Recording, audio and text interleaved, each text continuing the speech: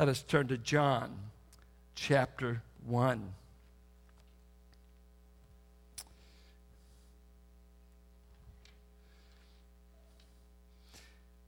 In the beginning was already existing the Word. I'm going to reflect some of the ideas in the original language, so let me freely read it, if you will.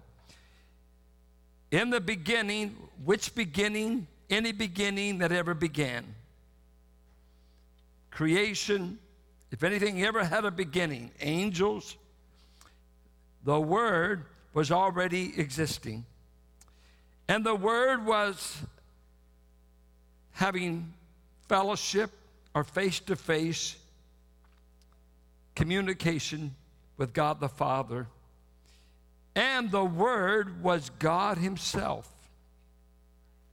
He was in the beginning with God the Father. That is this one called the Word. All things were made through Him. Once again, He was before anything began, and nothing was ever made that was not made through Him. So space and time did not give birth to matter. The Creator did. And without Him was not anything made that was made. In Him was life, self-existent life, the uncaused cause, always possessing life, and the life was the light of men. In other words, it was divine life on display. The light shines in the darkness, and the darkness has never been great enough to either overcome it, some say cannot comprehend it. I'm inclined to take the ESV. They cannot overpower it. For today we begin with verse 6. There was a man sent from God whose name was John, not the writer of the book. This is John the Baptizer. He came as a witness to bear witness about the light, that all might believe through him. He was not the light, but came to bear witness about the light. The true light, which enlightens everyone, was coming into the world. He was in the world, and the world was made through him, yet the world did not know him. He came to his own hometown. This word here is own things. I take it to be Palestine or even the region of Israel, beloved Israel. He could have been born in Idaho. He could have been born in Siberia. Could have been born in the Sahara. But when God chose to be born, He chose to be in little Palestine under the Roman heel, but to a people called Israel. At that time, they weren't even a national entity because they were controlled. But He came unto His own hometown, and His own people, specifically Israel, did not receive Him. But to all who did receive Him, who believed in His name, He gave the right to become children of God, who were born not of blood, nor of the will of the flesh, nor of the will of man, but of God. This is the word of the Lord. We want to look at three things. John is using the language of Deuteronomy 17 and 19 that says no one can be substantiated in court without witnesses. And whoever is accused in court, Israeli law demanded at least 2 witnesses. This carries over to 1 Timothy 5. You can never accuse a church leader unless you have 2 people who saw it. Never believe anything really for sure about a leader unless 2 witness it. And under the law, those who make the charge, if the one charged is innocent, then we get to stone the one that made the charge, for they've lied and slandered. So Israel took it very serious, what you said about a person's name or reputation. And out of that language, John is presenting his gospel that God steps out of eternity into a back place called Nazareth of Galilee eventually, which was the red light district of the Roman centurions. It was a very immoral part of Palestine during this time. It was away from Jerusalem, away from the religious hubbub of all the Sadducees and the Pharisees. He starts at Bethlehem.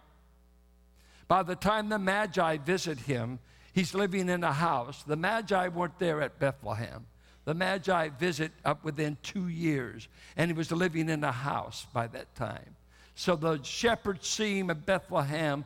The Magi visit within 2 years. He's living in a house. He's probably up there by Galilee, commonly and despairingly called Galilee of the Gentiles.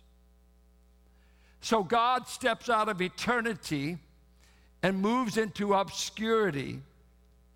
And for 30 years, nobody knows God is on the planet. Jesus had a couple of half-brothers. I often think when there were brothers sleeping in that room together, probably 3 or 4 brothers, but at least 2, there was no glow in the bedroom. There was no aura. And when he went to work for Joseph every day at the carpenter's shop, he didn't put on the lumber made by God. It was just made by Joseph. This is Joseph's boy. And even when he did early miracles, they asked, is not this Joseph's son? He's a nobody, just a carpenter. Who is this guy casting out demons? Who is this guy doing? He's a nobody from a nobody place. And so we begin here, John's gospel. He said, let me begin to tell you the witnesses who said that Jesus is what I said he was at the beginning, the Creator, God in flesh. And he begins with the last of all the prophets, of whom Jesus said the greatest prophet that ever lived was John the Baptist. And his greatness was not that he wrote 66 chapters like Isaiah, not that he wrote 52 chapters like Jeremiah, not that he wrote 50 chapters like Ezekiel. John the Baptist didn't write any books, but he was privileged to be the best man at the introduction of the King of Israel. He got to see what Abraham longed for, and none of the prophets ever got to see. And Jesus turned that and said, the least in the kingdom I'm beginning will be greater than John. Greatness of privilege is what made him great. He had the great privilege of introducing Christ. And so, let us look at some things about John. And you know what's interesting? In the book of John, when he describes John, nothing is said about him like Matthew and Mark and Luke said. He never mentions his preaching, never mentions his baptism, because John is careful to let you know that John the Baptist will in no way eclipse the message he's presenting about Christ. And John himself, John the Baptizer, he is sure to make that clear. Look at what it says in verse 20, John the Baptizer himself. It says, and this is the testimony of John, when the Jews sent priests and Levites from Jerusalem to ask him, who are you? He confessed and did not deny, but confessed, I am not the Christ. That's the first thing I want you to fill in. He knew he was not the Christ. It helps when you know who you are. And they asked him, what then? Are you Elijah? He said, I am not. Are you the prophet? And he answered, no. So they said to him, who are you? We need to give an answer to those who sent us. What do you say about yourself? He said,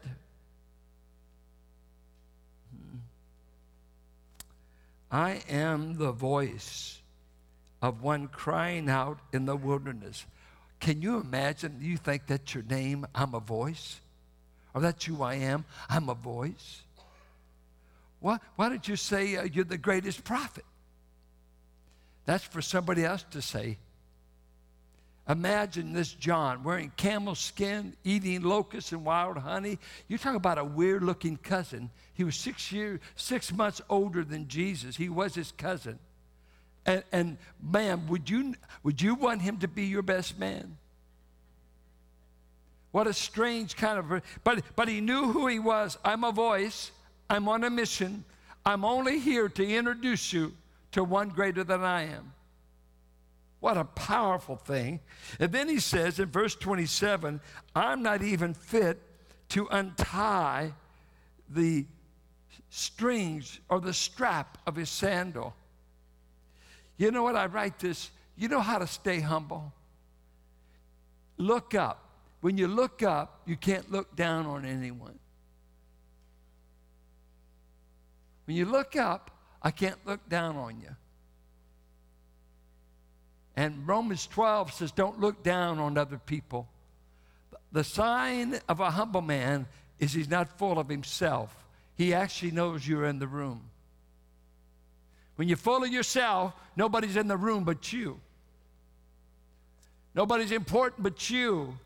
And we know you haven't been hanging out with God, because the more you hang out with God, you see how small in the scheme of things you really are. John the Baptist never did even have a mega church. He had a little following down by the river Jordan. Didn't even have a synagogue audience. Nobody'd book him in a synagogue. This man is too wild and woolly. But he was God's appointed man to be a voice, a man that knew his place in history, a man that grew up with Jesus as a cousin. And I don't know when he found out, maybe after the 30 years of silence there in Galilee, but all of a sudden he comes on the scene. Let me tell you about this one. Jesus is now 30 years of age. This is the prophet greater than Moses. This is the one that I was born to announce. This is him. The witness steps up. He goes on to say of Christ in verse 29, this is the Lamb of God. And I must be truthful with you. I'm astounded that he could have it. I do not know that John even knows all he said. What an astounding statement. Who told John he was the Lamb of God? When do you give the Messiah this kind of sacrificial title? This is an amazing statement to me. This is the Lamb of God that will deal with the sin of the world. Wow, what a statement. I stagger that he could have made it. He hasn't been to the cross yet. All that hasn't been revealed yet. Oh, he knows Isaiah 53, but come on. This is his cousin. He's been unknown for 30 years. And all of a sudden you're saying, this is the Lamb that takes care of it all. An astounding announcement. I'm not sure anyone in his audience knew what he said. That he was so ahead. He goes on in verse 30, and he said that Christ said, after me comes a man who ranks before me because he was before me. How could you be before him when you were born 6 months ahead of him? Because he's eternal. Because he's God. He's been way before me. I'm not talking about just natural descent. I'm announcing to you Messiah is eternal. He's before me. He's before Abraham. He's before Genesis 1:1. He keeps on. He said, I baptize you with water in verse 31 so that Christ might be recognized. I'm going to baptize the Christ, because I want you to recognize this is God's Messiah. John, the Gospel of John doesn't even record that God spoke out of the heavens and said, this is my Son in whom I am well pleased. But John is telling us this John the Baptizer, this cousin of Jesus, recognized who he was. Watch, he says in 32 through 34, I did behold the Spirit descending on him like a dove. I saw it. Now watch this. He keeps on. In verse 40, he is telling people about Christ. And then one of the two who heard John speak and followed Jesus was Andrew, Simon Peter's brother. And so he becomes convinced, and here comes Andrew saying, we have found the Messiah, which means Christ. And he brought Peter to Jesus, and as soon as Jesus sees Simon, he said, you know what, it's time I rename you. Think of this. Meet a guy for the first time. Hey, I don't like your name. We'll read it. You're Cephas. The Andrew Club. What I'm asking you to do this week, is there any Andrews in this place that would go tell their relative, I've met the Messiah? I've met Christ. Or is he the best kept secret you got in your life? I don't want anyone on the job to know I know him. I don't want my kids to know. No. God, give us some Andrews that could go and tell Peter, our brother, say, come and see who I found. But they'll reject me. That's all right. That's in God's hands. It's in our hands to tell them who we found. Now, witness in this book is key because Christ is in the court of human opinion. And the court he came to, I must say, found him guilty. He is a child of immorality. He is a demon-possessed man, where some of the many things accused him of. This is not the King of the Jews. This is not God. There was only a few that accepted the witness. He's still in court. He's still on trial. In the book, about 8 witnesses. This term is used over and over. Look at John 5. Would you turn there? John 5. Just to see how witness is so important in this book. Look at verse 30. John 5:30. I can do nothing on my own. As I hear, I judge, and my judgment is just. Because I seek not my own will, but the will of him who sent me. If I alone bear witness about myself, my testimony is not deemed true. Isn't that interesting? If I alone say who I am, it's not valid. See, he's thinking of, once again, Deuteronomy 17:19. I'm in court. I'm on trial. But watch what he says. There is another who bears witness about me, and I know that the testimony that he bears about me is true.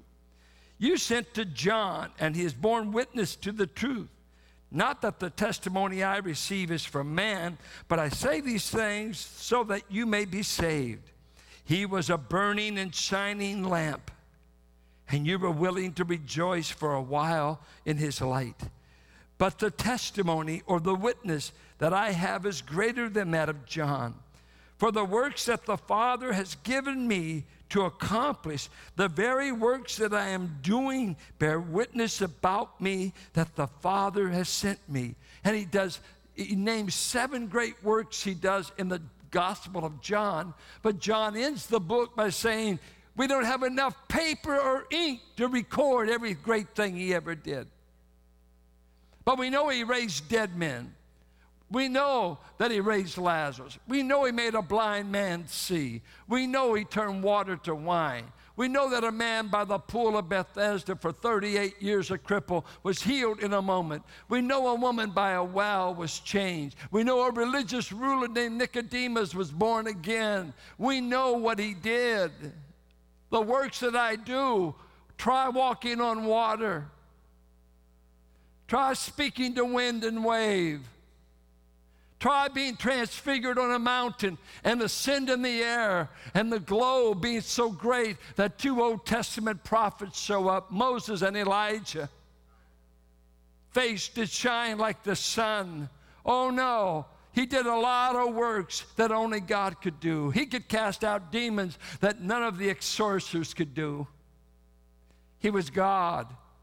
The very works spoke and witnessed about him.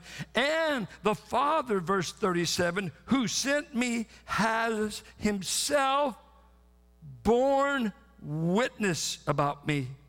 His voice you've never heard, his form you've never seen, and you do not have his word abiding in you, for you do not believe the one whom he has sent.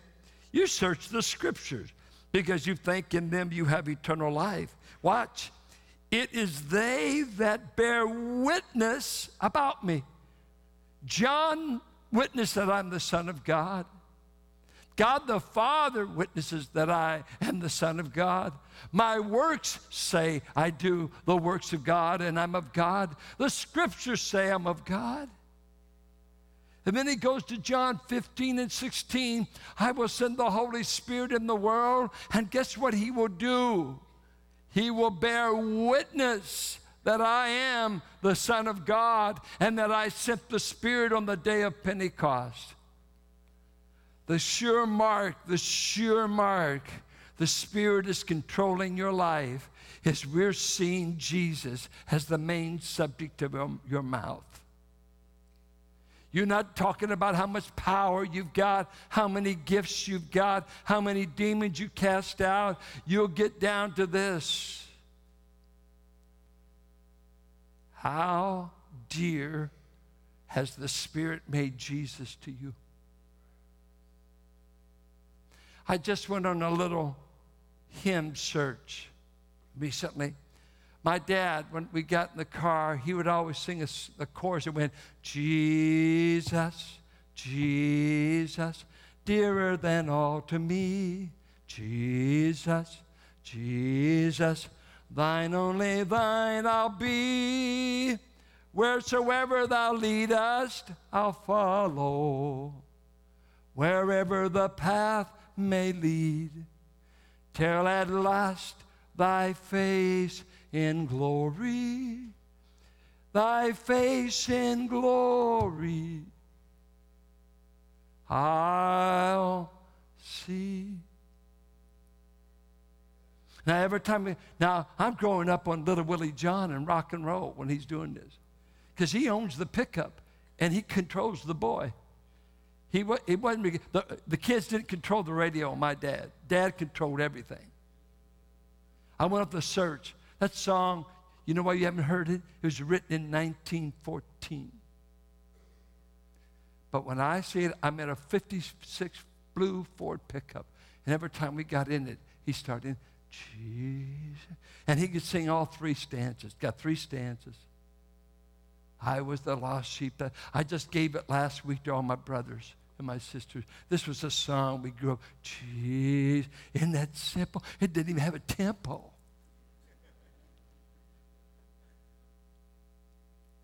I want to know if it's got Jesus. Do you know any Jesus songs? No one ever loved me like Jesus. Jesus is the sweetest name I know. I was preaching a revival when I was 19 in Oklahoma, in a little place. And we're driving to Tecumseh. It was Indian country. And I was with a poor preacher, had 5 kids. Every night after church, we drank iced tea and ate bologna sandwiches. He was broke. But I was driving a VW, and we started singing, the name of Jesus, oh, how sweet. I love its music to repeat. He makes my life full and complete. The lovely name of Jesus. Anybody ever hear it? There's 3 of us. Then this preacher and I began to sing, Jesus, Jesus. When I'm dying, don't sing any songs to me but the songs about Jesus. When I'm grieving, I don't mind singing I woke up this morning, but I got to have more than that when I'm grieving. I want Jesus, oh, how sweet the name. Or if I ever love thee, my Lord Jesus, 'tis now. When the Spirit comes, he will elevate Christ. Christ. Not all your views, not all the doctrine you think you understand, but Christ. He will make him lovely, precious. I love what Peter said. To you who believe, he is precious. And until you get rid of religious talk and religious action and church, I just wait to meet somebody who says, talk to me about Jesus. He's the sweetest name I know. He is my Savior. He is who found me. The Holy Spirit works for him. He doesn't work for the Spirit. The Spirit works for Jesus. And he promotes Jesus. John 15, John 16, and the whole book of Acts. It's all the preaching Christ. This one you crucified. This one God has raised. Be full of Jesus. You ought to get some Jesus songs in your little repertoire. The witnesses, please stand up. You see, there's coming a day when Jesus will no longer be in the court to be tried. He will be on the bench to try. It's all going to reverse someday. So we have to ask, with all these witnesses, how did the world respond? You think the Father could convince? You think the Spirit could convince? The great prophet John could convince. The Scriptures could convince. He even said in John 8, Moses would convince you if you listen to him. Why aren't you listening to who this man is? And he tells this tragic story. The true light which enlightens everyone was coming into the world. The true light was coming. That's the idea. This is Christ was coming into the world. The one that brings light of any kind to all of humanity. If there's any light that's ever been shone on you, it came from the Christ, the light that came into the world. He was in the world, and the world was made through him, yet the world did not recognize him or know him. This is the response of the world. We don't recognize him. This is Mary's boy, and it's questionable how this boy got here. We've heard the miraculous story, but we're more inclined to believe that a 15-year-old girl engaged probably got pregnant. That was the story. They didn't buy that. Anna did, Simeon, but that's way back. We're here 30 years later. This is 30 years later that John comes on the scene. And they didn't recognize him. No one in the neighborhood. Did you know his own brothers didn't recognize him? They didn't get saved till after the resurrection. His own brothers didn't believe he was God. He can't be this. Come on, we shared a bedroom together. Come on. We lived together. That's just an ordinary man. We brushed our teeth together. Imagine, no toothpaste. What was Santa take? When did they take showers then? You had to run down to the lake. We fished together. He's just an ordinary boy. I think he had muscles because of our carpenter's trade. He probably was buffed. And if he was a typical Jew of that time, he'd be about 5'6". See, we always think he's at least 6'8". No, he's about 5'6". That's what a typical Jew was at that time, at male height. It was the Roman soldiers that were big men, strong. And did they recognize him? No. They did catch on. And then it goes on to say, he came to his own, and his own people did not receive him. It's not only they didn't recognize him, they didn't receive him. Heartbreaking story is told of a poor farm couple during the Depression. They only had one son, and it was their desire that their boy would get an education and get away from the farm. If you know anything about the Depression, being a farmer and seeing all your topsoil blown away was not a good thing. And so this man and his wife sacrificed to send this boy to school. And the boy went to school, and after some time, mom and dad got homesick to see the boy, and they drove, and they went on campus, and who did they see but their son with some other young men talking? And so mom and dad go, and dad goes up to the boy, He said, hello, son. Hello, son. I'm so glad to see you. The only problem was he's still wearing bib overalls, and she was still wearing a plain print dress from the farm. The boy was embarrassed, and he told his dad, I don't know you. I don't know you. He was too embarrassed to acknowledge this is the kind of home he came from. Do you ever remember as a teenager, Mom let me off at least a block from school? I want to look cool. I don't want it to be seen that my mother gave me a drive to school. I love you, Mom, but let me off about a block. My mother was short and heavy. She wasn't cool. I'm the 7th child. She lost all of her physical beauty. She wasn't pretty by the time I came along. She'd been through a lot of things. I was the last thing she needed. I mean, I had so many physical problems. That poor woman lived in doctors, and Paul kept telling her 6 of us was enough. Why have you sabotaged the family with one more? Well, honey, your daddy just looks at me and I get pregnant. And Paul said, it takes more than a look, Mama. He didn't like it. And it was terrible. When I think back, she had no business. But so I'd get embarrassed. My mother's too heavy. She wasn't cool. All the other guys I was running with, their mothers were still about 30s, kind of looked good, still had a figure. I said, well, I don't know if I want you over my house. My mama's heavy. It's amazing how beautiful she got once I got saved. Weight didn't matter anymore.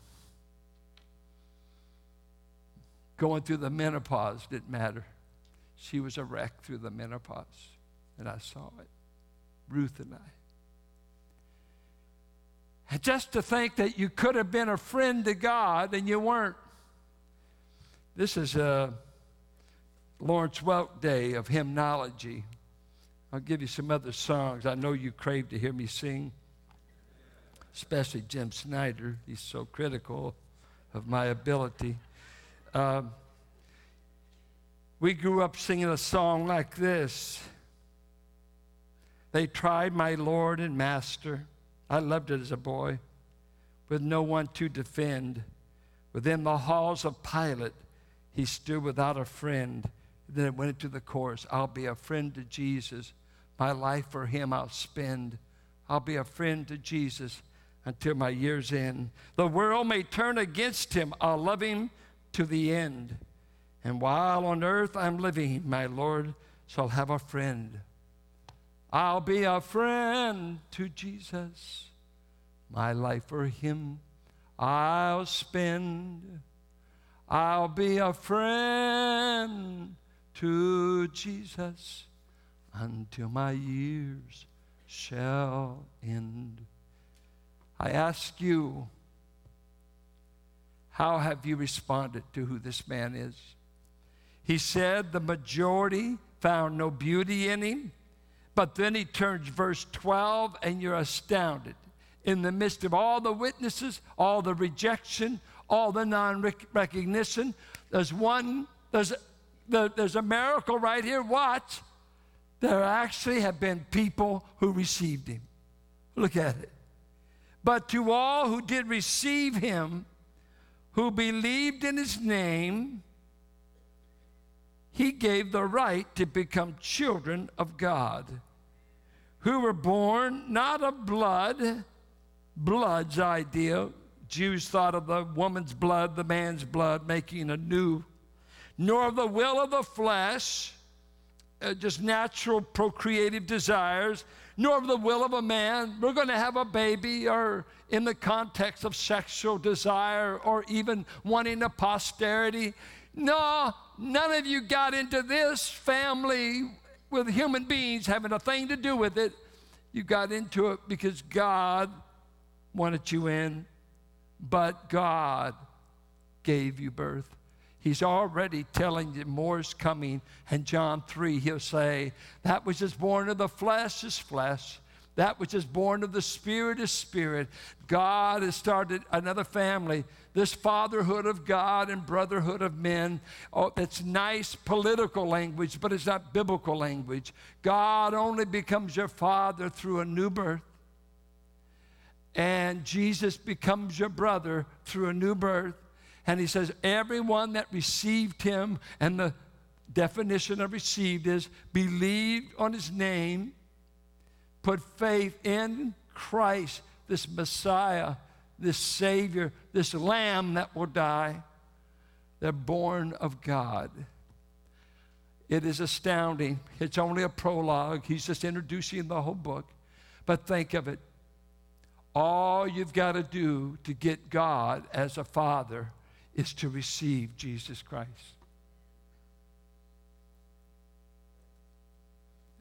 Unless this verse isn't right. All you've got to do, Christ calls me his brother in Hebrews 2. I feel a little funny calling him my brother. At least he calls me his brother. So there's something in there. He's my elder brother in a sense. I'm called his brother. I'm not as up on calling Jesus my friend. John 15, he calls me his friend. I don't want to get too cozy, even though I'm in the family. I want to revere him. I don't know, what have you done with Christ? What have you done with Jesus Christ? Have you yet recognized who he is? The witnesses in the book of John, which the way I'm going to stay with John until I get through it at this rate, because I can't shake it loose. But the witnesses stand up. And in the day of Pentecost, he said, and you shall receive the Holy Spirit, and you shall be my witnesses. I think you need to ask yourself this. Who knows that you're a Christian? Who knows that you know him? Do you actively pursue trying to make Christ known? And did you know what you have to answer individually, we have to answer corporately. What are we doing corporately to make him known? You can get to just having church and just kind of gets to be a lot of fun. And we actually put up a Christmas tree. And, man, we got donuts that will make you diabetic or overweight. We're good to folks. We're just wonderful. This is the church you need to be at. We're having a good time going through this life. But what's your ultimate existence about? Is it to make him known? The greatest prophet will eventually be beheaded and pass off the scene. He did all right preaching Christ. It's when he preached about who you have the right to sleep with that got him killed. Greatest prophet. I ask, are you a friend of Christ? Have you welcomed him into your heart and life? It's interesting in John. John says we become children of God. Paul is always saying we become sons of God. You're a child of God because God gives you eternal life, his life. You're a son of God by divine adoption. He gives you the privilege of adulthood. And he says, I've adopted you and treat you like sons. You're not under the law. You're not under tutors. You're not under any tutorship except that of the Spirit. And guess what he will do? He will lead you to Christ. He will promote Christ. He will tell you Christ. I know your spiritual temperature just by what you think of Christ. Who do you say he is? The rocks know who he is. A donkey that he rode on for the first time knew who he was. It's men that would rather go to hell than to ever bow to him. It is a heartbreaking thing that the Creator can step out of eternity into obscurity, that he could step from a throne to a backwater place like Nazareth, that God can be clothed and walk among us. And as the witnesses begin to speak, and as the miracles are done, and the works are done, and the Father attests, and the Father speaks from heaven, and John speaks up, and the crowd said, this is the Messiah. They speak up, they speak up. And Messiah can't start a church with over 120 followers in Acts 1. Maybe he needed to take a Rick Warren course on evangelism. Did a poor job. This is God, and you could only get 120 followers. This is the result of 3 years of ministry. I've often bemoaned how poor a soul winner I am. And I don't hardly know anyone in the church talking to me about soul winning. They'll tell me that right now the building's too hot. I feel like Shadrach, Meshach, and Abednego. It's so hot. They'll tell me whether they like our music or not. They never tell me how many people they've led to Christ.